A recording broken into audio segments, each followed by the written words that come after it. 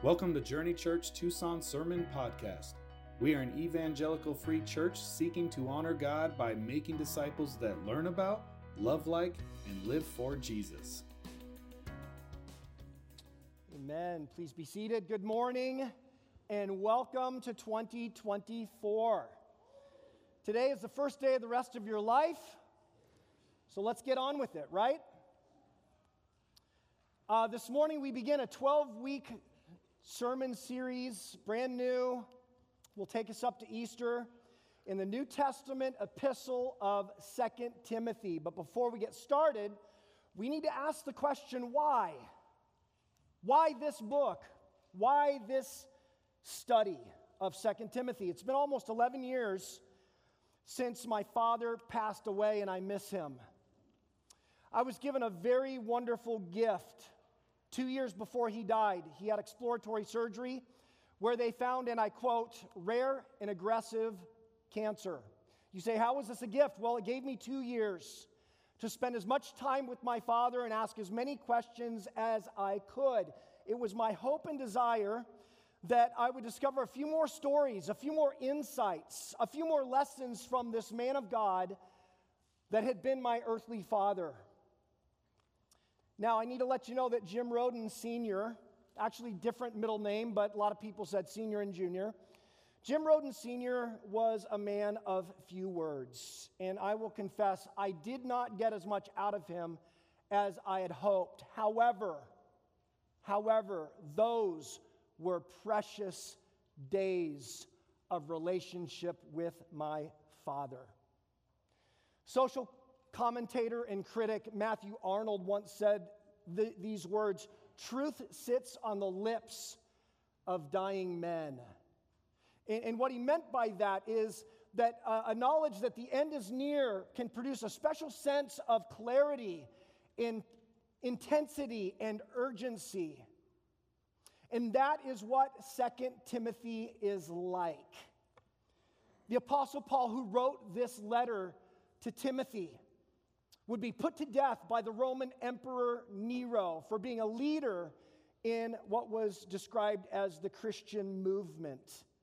And 2 Timothy are Paul's last words. They are words of clarity, intensity, and urgency. Furthermore, the days in which the Apostle Paul wrote this epistle were dangerous days for all Christians, and these days would get even harder for those left behind, for those like Timothy. In fact, in 2 Timothy, it says in chapter 3, verse 1, in the last days there will come times of difficulty. We live in these times. I was reading a book review by Jim Davis and Michael Graham called The Great Dechurching. And in that book, they make this statement: we are currently experiencing the largest and fastest religious shift in the history of our country. They claim that 40 million Americans that once attended church at least once per month now attend church less than once per year.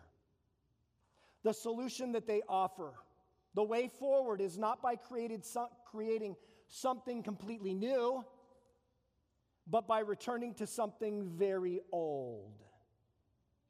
And their answer is healthy churches with a culture of discipleship and evangelism. People, we are in times of difficulty, and the answer then is the same answer today. That we would be a healthy church made up of healthy believers, because we are committed to the mission of evangelism and discipleship. That is 2 Timothy. Let's talk a little bit about the date and occasion of the writing. 2 Timothy belongs to a larger collection called the Pastoral Epistles. 1 Timothy and Titus came before 2 Timothy. 1 Timothy and Titus were written by the Apostle Paul just after being released from his first Roman imprisonment, a much better experience than the one from which he wrote 2 Timothy.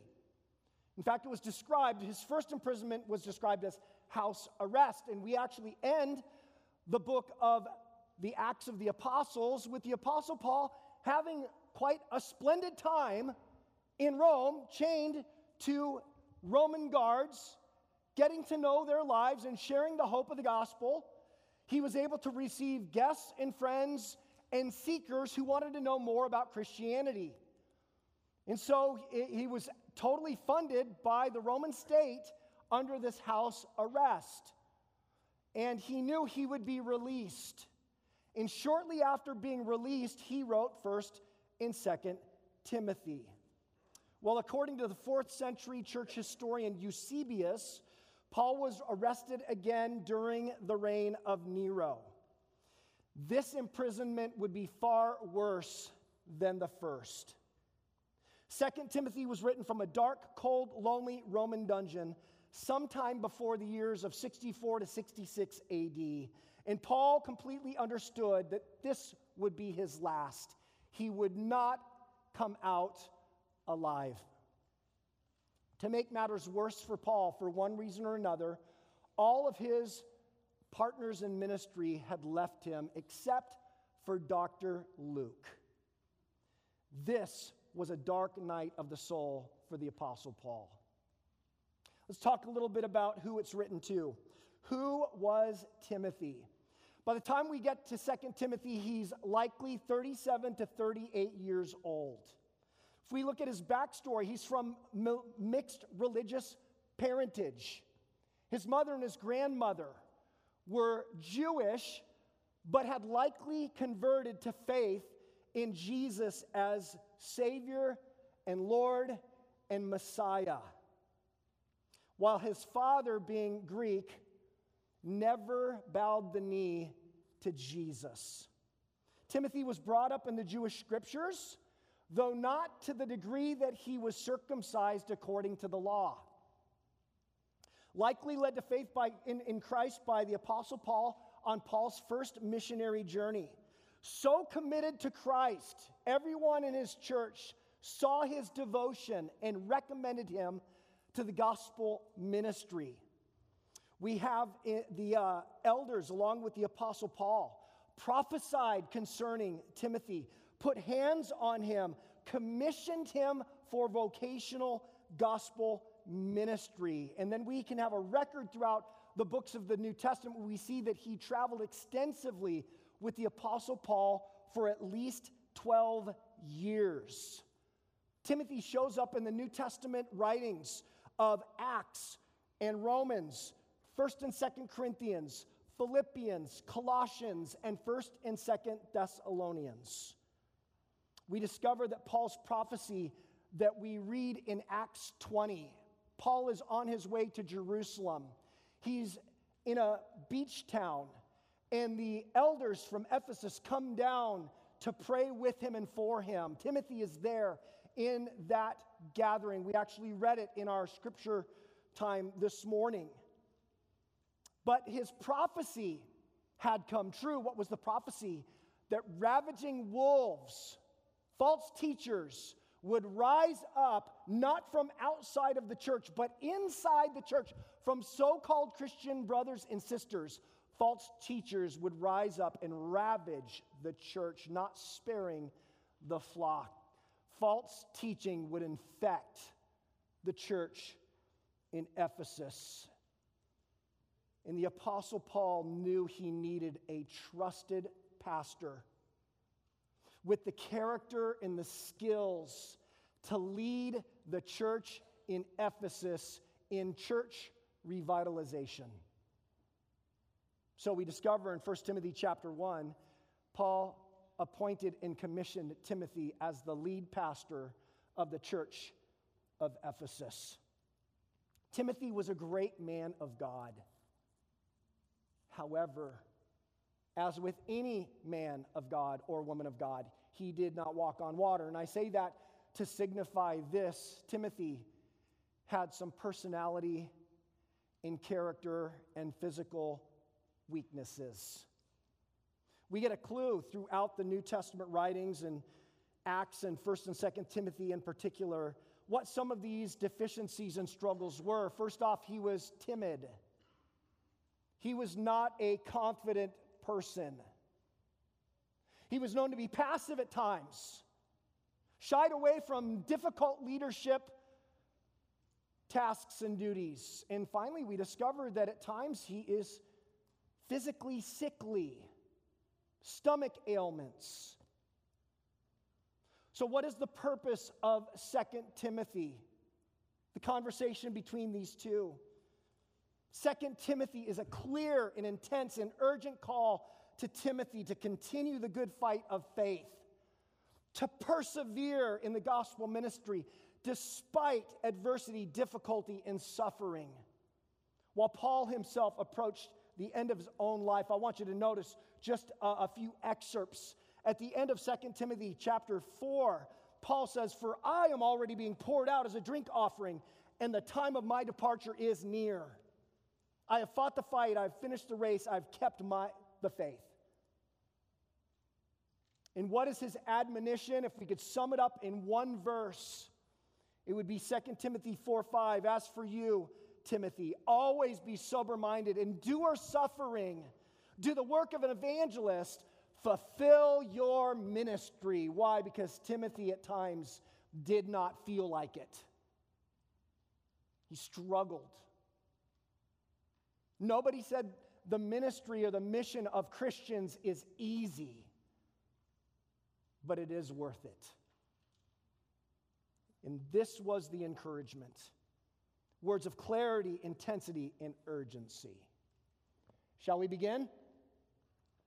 We're going to go through verses 1 through 7 this morning.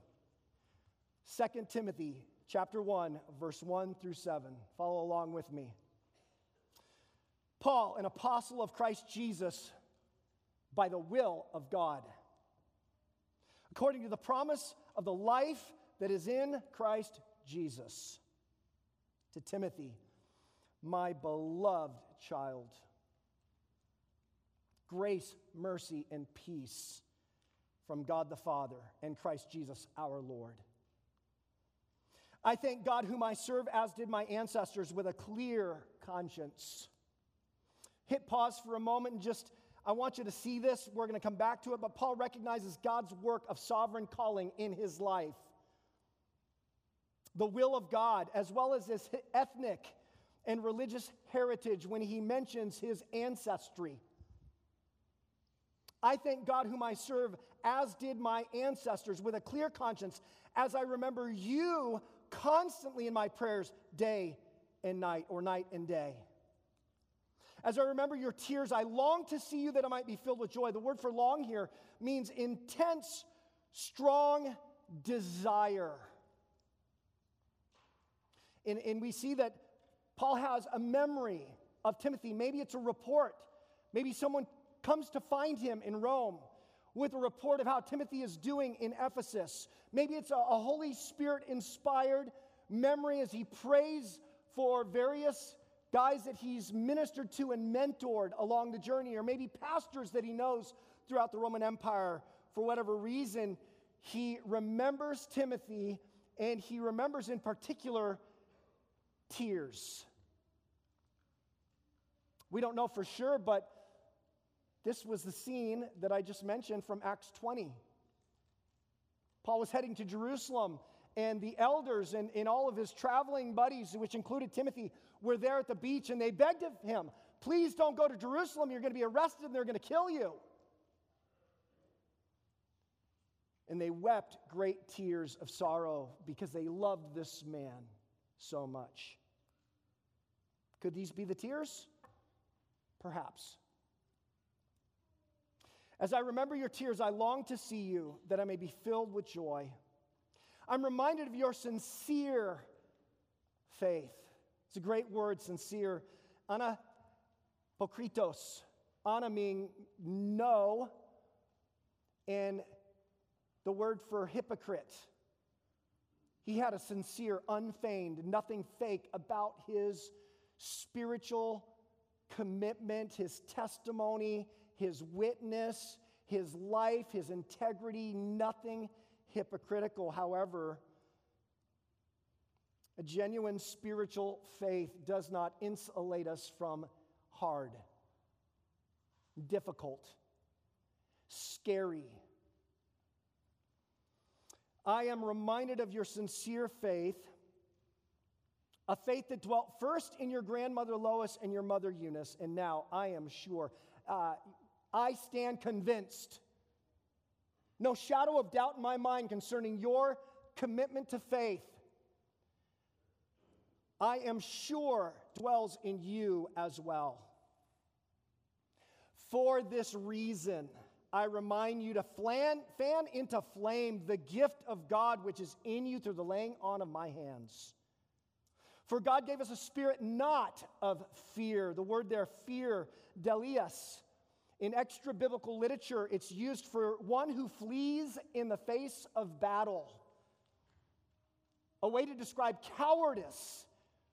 And Paul tells Timothy, for God gave us a spirit not of cowardice, shrinking back in the face of sacrifice or difficult or scary.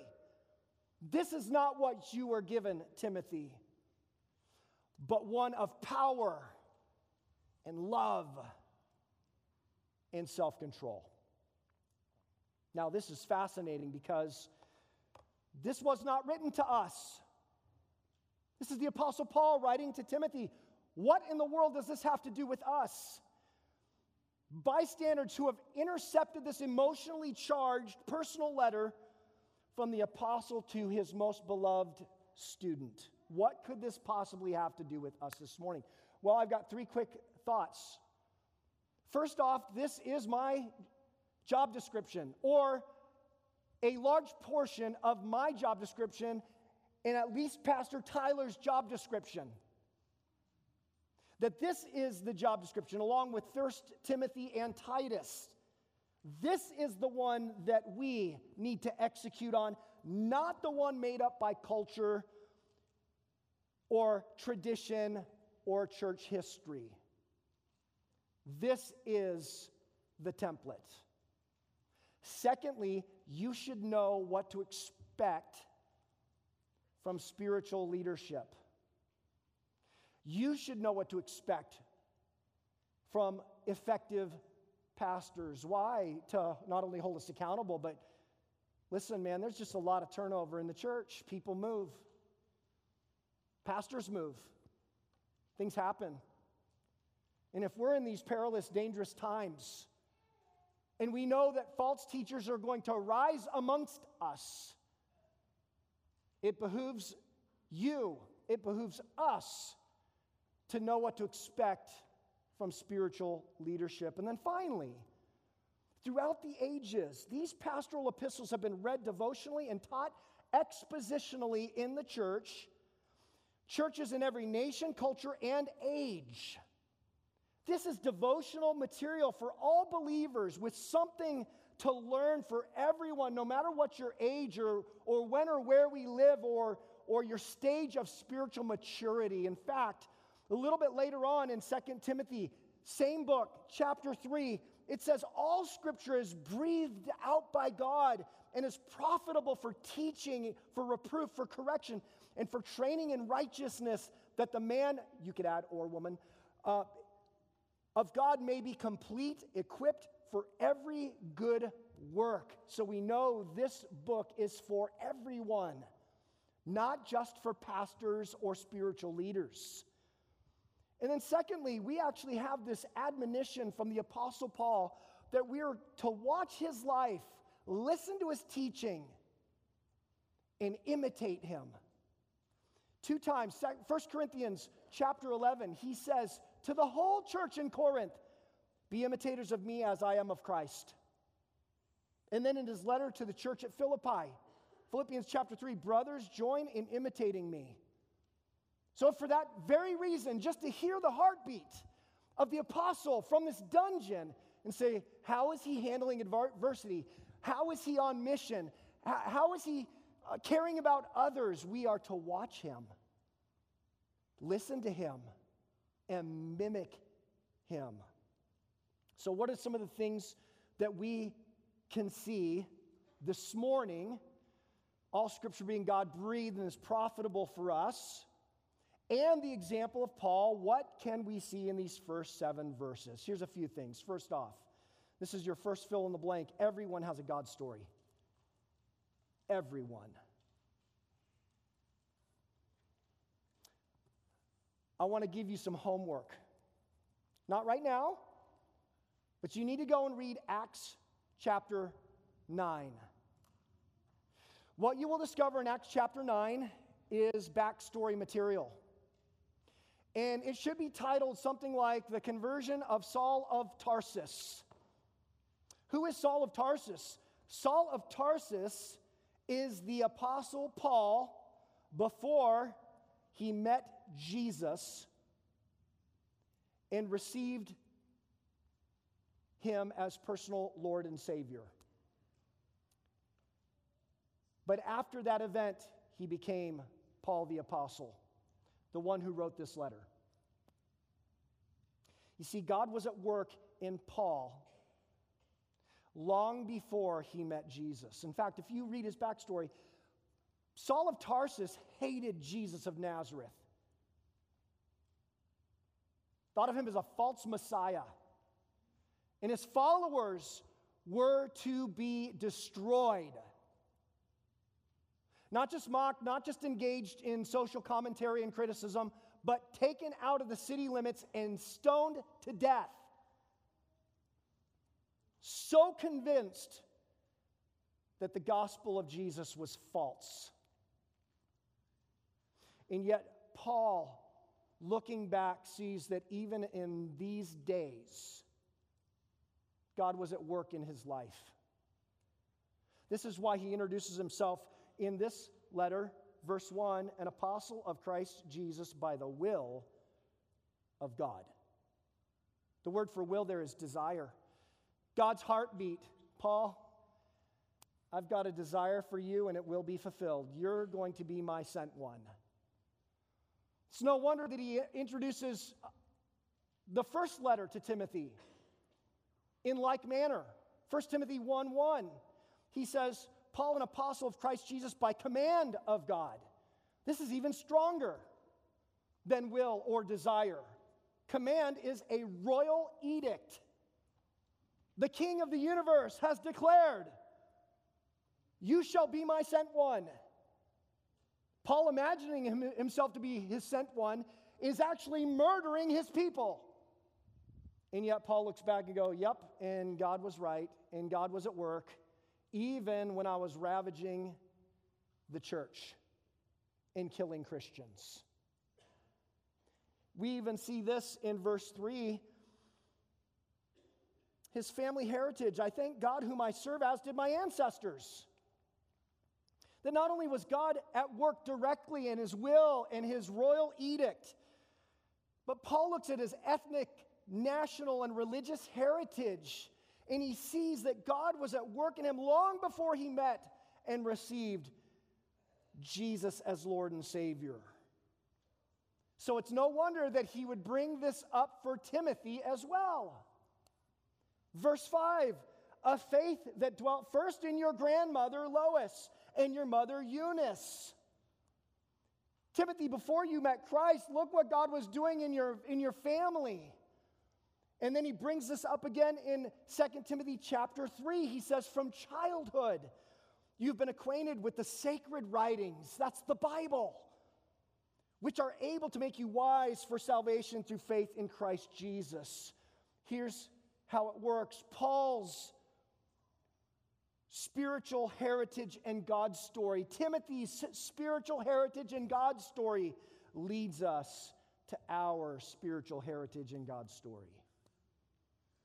Your backstory, your family of origin, your friends, your neighbors, an aunt, an uncle who shared the gospel with you or took you to church, a pastor, a sermon, situations and circumstances, stirrings in your heart, seeing something beautiful in that moment of sublimity or an epiphany, something just clicks, but also your hurts, wounds, and pain, your triumphs, victories, and joys. God has been at work in and through all of these things in order to lead us to Him. Because everyone has a God story. And I'm saying believers, pre-believers, non-believers, anti-believers, everyone has a God story. Because God loves us and wants the best for us.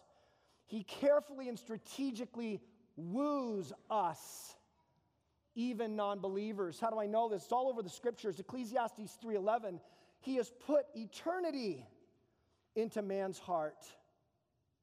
Acts 17, the Apostle Paul's preaching to a bunch of pagans. And he says these words, He made from one man every nation of mankind to live on all the face of the earth, having determined allotted periods and the boundaries of their dwelling places. He's saying, the days in which you were born and even the zip code or the street address were designed by God. Why? He answers it, that they should seek God and perhaps feel their way toward Him and find Him.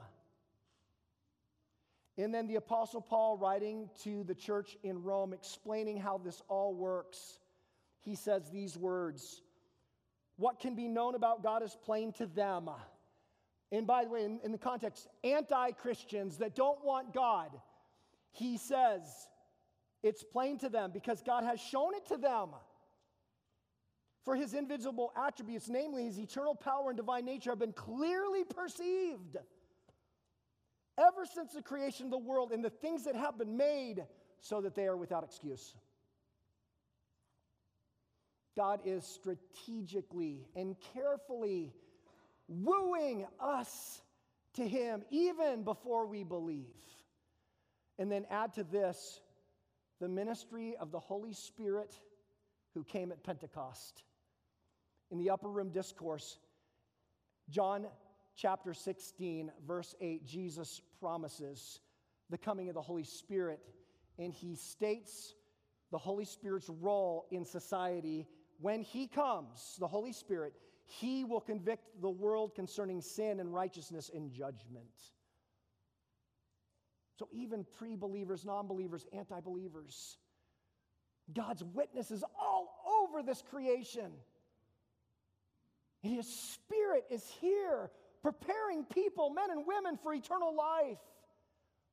Everyone has a God story. I was given this book a few weeks or months ago by Barb Tompkins. Barb, thank you. Os Guinness, Signals of Transcendence. This is easy reading. These are stories or accounts of some very famous men who bowed the knee to Jesus Christ and how God got a hold of them through these kinds of things. Men that you'll recognize some of these names: Malcolm Muggeridge, G.K. Chesterton, C.S. Lewis, Leo Tolstoy, Whitfield Guinness, and many others. Recommend, easy reading.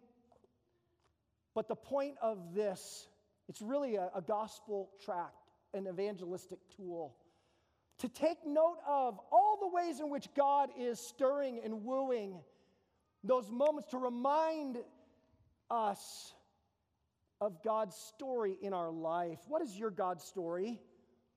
What is your backstory? Can you see where God showed up in your journey, even if it's a hard and heartbreaking part of the journey, that God is using that faithfully because He loves you. He loves me. And this is important. Even as we move through the text, we're going to come back to this. God's faithfulness is so important, that is in these verses. What else can we see and apply to our own lives? Here's the second thing. All believers have the gift by the Spirit. Almost so much that we could call the gift the Spirit, but not quite. All believers have the gift by the Spirit. Verse 6, Paul admonishes Timothy, fan into flame the gift of God. The word there for gift is charisma.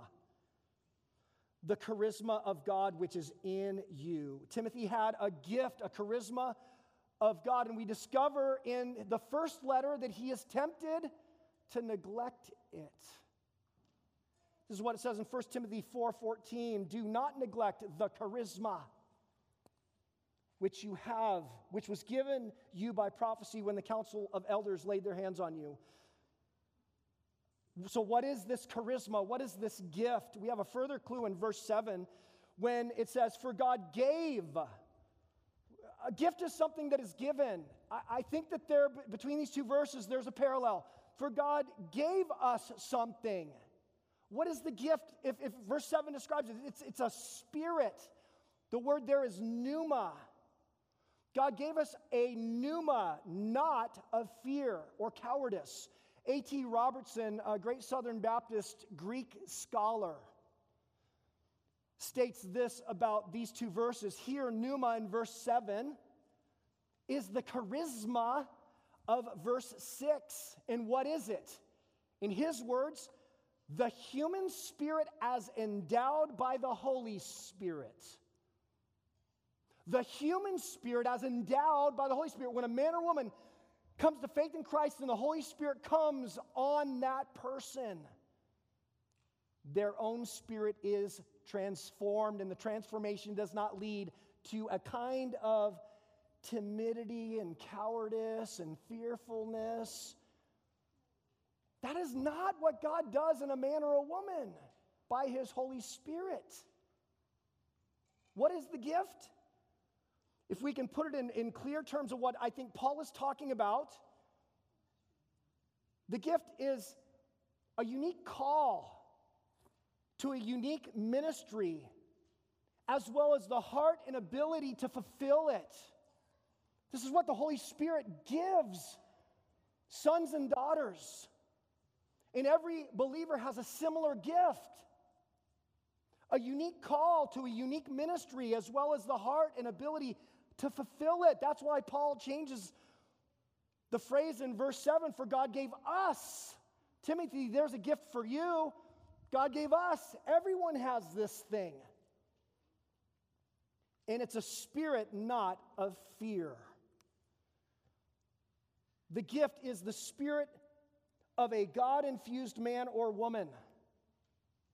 And it's not one of fear. For God gave us not a spirit of fear. Interesting, Paul would use the same language in his letter to the Romans in Romans chapter 8, verse 15, talking to everyone in the church there. He says, for you did not receive the spirit of slavery to fall back into fear. Similar language, receiving a kind of spirit. And this is where he starts with the idea of slavery and bondage and fearfulness. Let's talk about that just for a moment. What is the spirit of slavery or the spirit of fear more precisely? What is the spirit of fear? How does it show up in Christians? How does it show up here in our church? How does it show up in my life?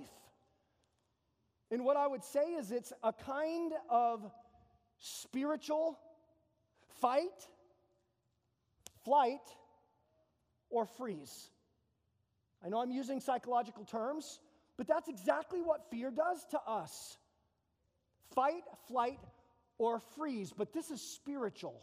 Yes, it will impact us emotionally and intellectually and relationally, but it is spiritual.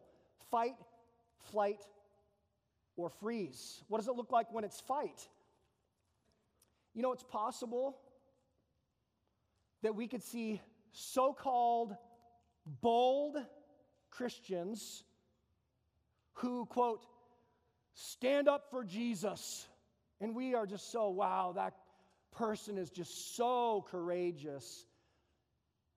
It's also possible that we have mistaken spiritual fear for courage.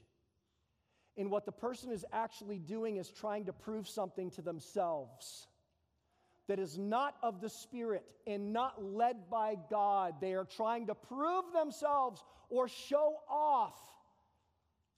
How do I know this? Because I have been that person. Put up your dukes, I'm unashamed, and do or say something stupid and destructive.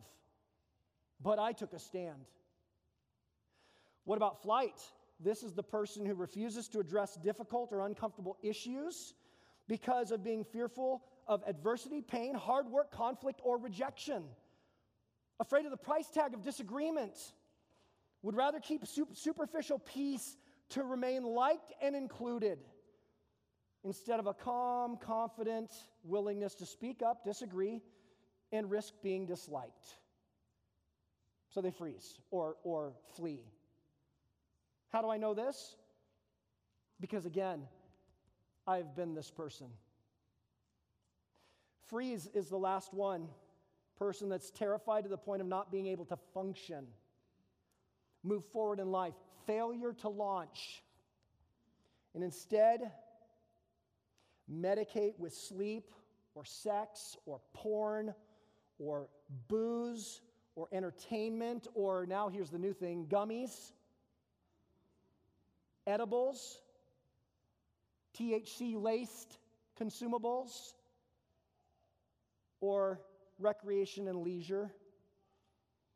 Peter Pan, unwilling to grow up, just chasing the next big wave or the next big mountain. They're running away, unable to function in the real world. And all of these can be nuanced or pictures of kinds of spiritual fear. Let's finish Romans 8:15, though, to see what God has for us. For we did not receive the spirit of slavery to fall back into fear, but you have received the spirit of adoption as sons, by whom we cry, Abba, Father. Power, love, and self-control. Proverbs 28, verse 1, the wicked flee when no one pursues. That's what they do. They don't have the spirit of adoption. They're still in slavery. They flee when no one's coming after them. They're terrified, triggered, insecure. But Solomon would say the righteous are bold as a lion. And that doesn't mean, I'm bold, let's fight. No, remember, that can be a fear response. They're just, lions aren't freaking out. The king of the savannah. They're bold and secure. They don't have to shoot off their mouth. They don't have to flash. They don't have to show off. Fearfulness is not the gift. It's not the spirit.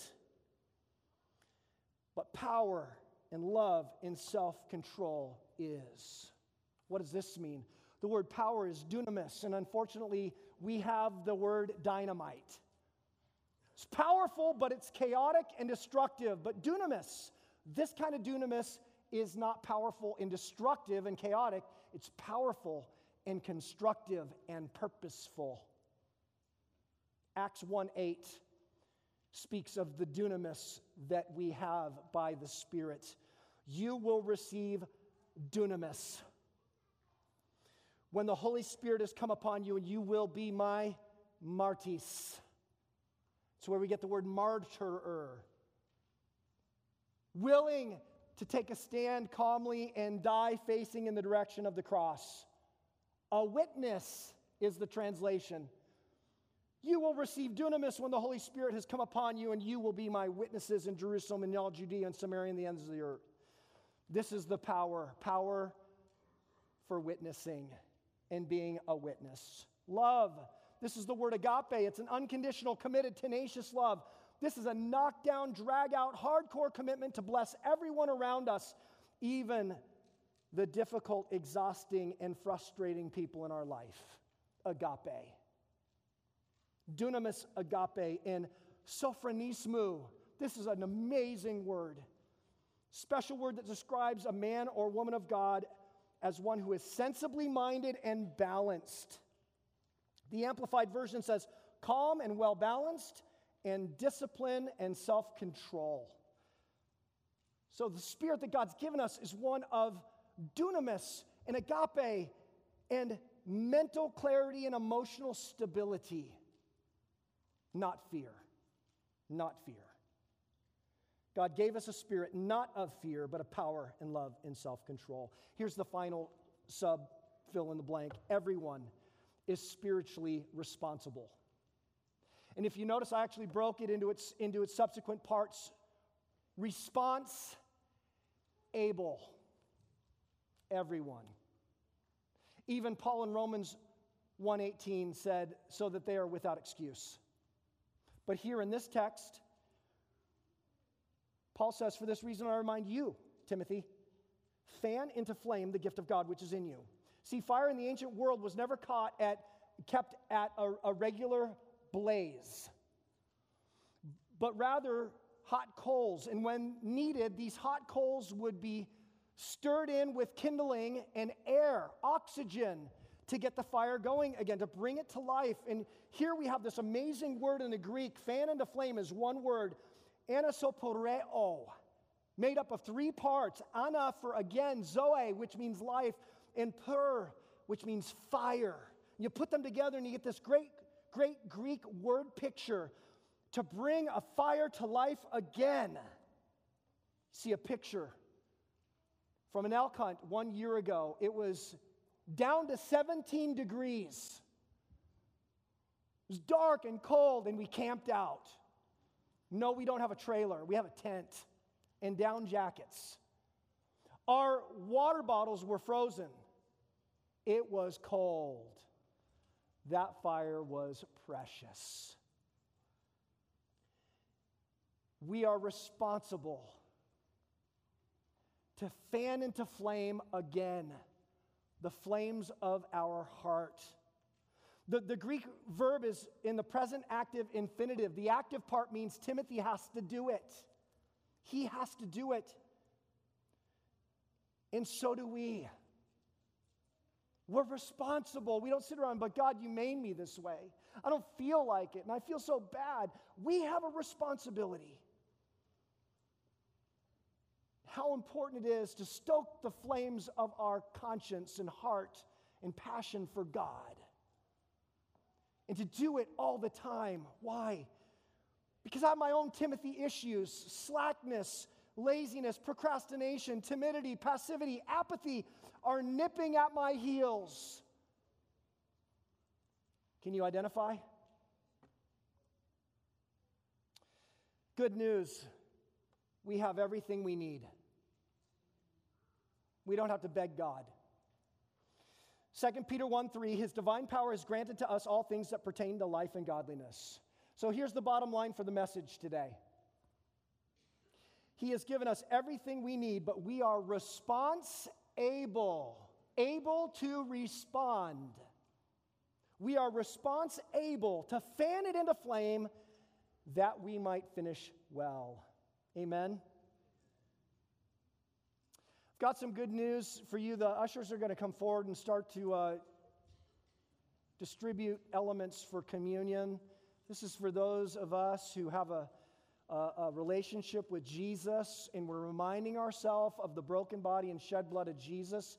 You don't have to be a member of the church. You just have to believe in Christ and have received Him as your personal Lord and Savior to participate with us. So that's called open communion for all believers, okay? But listen, I need to tell you about the Savior. If you struggle with spiritual lukewarmness or coldness or apathy, I need to tell you about my Savior. Isaiah the prophet said of Messiah, "A bruised reed he will not break, and a faintly burning wick he will not quench." Are you a smoldering wick? The fires of your heart have grown cold. Fear, timidity, passivity, sickliness.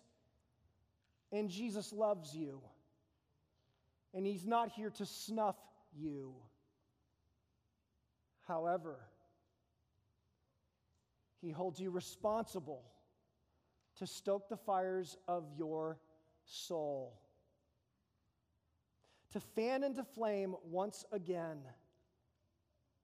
And how do we do that? How do we do that? I believe the answers are here in the text and lead us right into communion. You ready for four things quickly? How do we fan into flame that we might be on fire and finish well? First off, remember. 4 times the Apostle Paul in these 7 verses talks about remembering. He begins with remembering the gospel. In verse 1, he says, The promise of the life that is in Christ Jesus. Because he died, we live. That's the gospel. Remember the gospel. And then Paul talks about his own backstory and Timothy's backstory, and we need to remember our backstory. Remember, I said it's really important. Remember God's faithfulness to you, even when you were an enemy of Christ and did not believe, and he loved you. Remember. Secondly, confess for a good conscience, a clear conscience. Paul talks about this. He serves God as his ancestors with a clear conscience. That comes from the confession and repentance of sin. Tell God you're sorry for what you did, and then find a safe Christian brother or sister and confess to them. That's James chapter 5.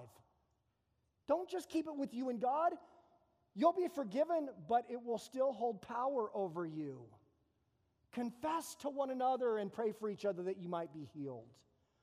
Remember and confess. Give thanks. He begins, I thank God whom I serve. This is the word Eucharista.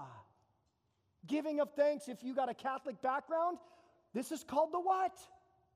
The Eucharist. Giving thanks. Be thankful in all things. Remember, confess, give thanks. And then finally, as we receive and imbibe and take into ourselves and hug the broken body and shed blood of Jesus, would you also hug his call on your life and his empowerment for the ministry he has for you, even if it is hard? I'm going to cheat. I'm going to take one of Pastor Tyler's verses from next week, 2 Timothy 1:8. This is the immediate next verse. Therefore, do not be ashamed of the testimony about our Lord, nor of me, his prisoner, but share in suffering for the gospel by the power of God. Remember, confess, give thanks, hug the mission in the hardship. What a privilege to serve the Lord. Amen. On the night that Jesus was betrayed, he took the bread and he broke it. He blessed it. And he said, this is my body broken for you. Do this in remembrance of me.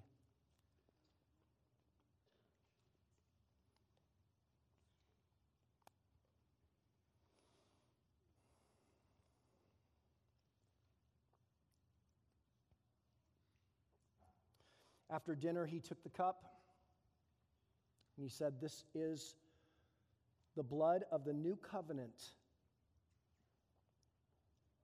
The new covenant was a promise that God would change us from within.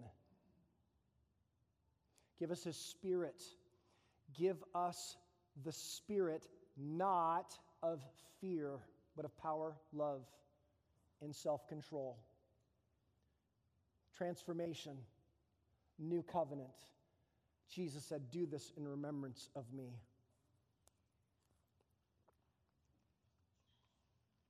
And Paul said in his letter to the church at Corinth, as often as you eat this bread and drink this cup, you proclaim the Lord's death. You remember it until he comes. And until he comes, may he find us faithful and fulfilling our ministries as well. Lord God, you are so good. And man, this just is like medicine. Medicine here at the beginning of 2024 in crazy times, and we have no idea, but we have a sense this is going to be a crazy year. Not for the journey so much, but the whole world. Definitely the United States of America, and yet we are called and we are gifted with the spirit of adoption by which we cry, Abba, Father. The spirit of power, love, and self-control. Oh God, if we could just live that out. Power, love, and self-control. Power to witness, tenacious love even with our enemies, and self-control when we feel like going nuts, spouting off, putting up our fists, but to be self-controlled. Oh Lord, help us in these things. As a church and as individuals, we pray it in Jesus' name together. Amen. Thank you for listening to Journey Church Tucson Sermon Podcast. We'd love to have you join us in person on Sunday mornings at 10 a.m. You can find out more about us at journeyefc.org.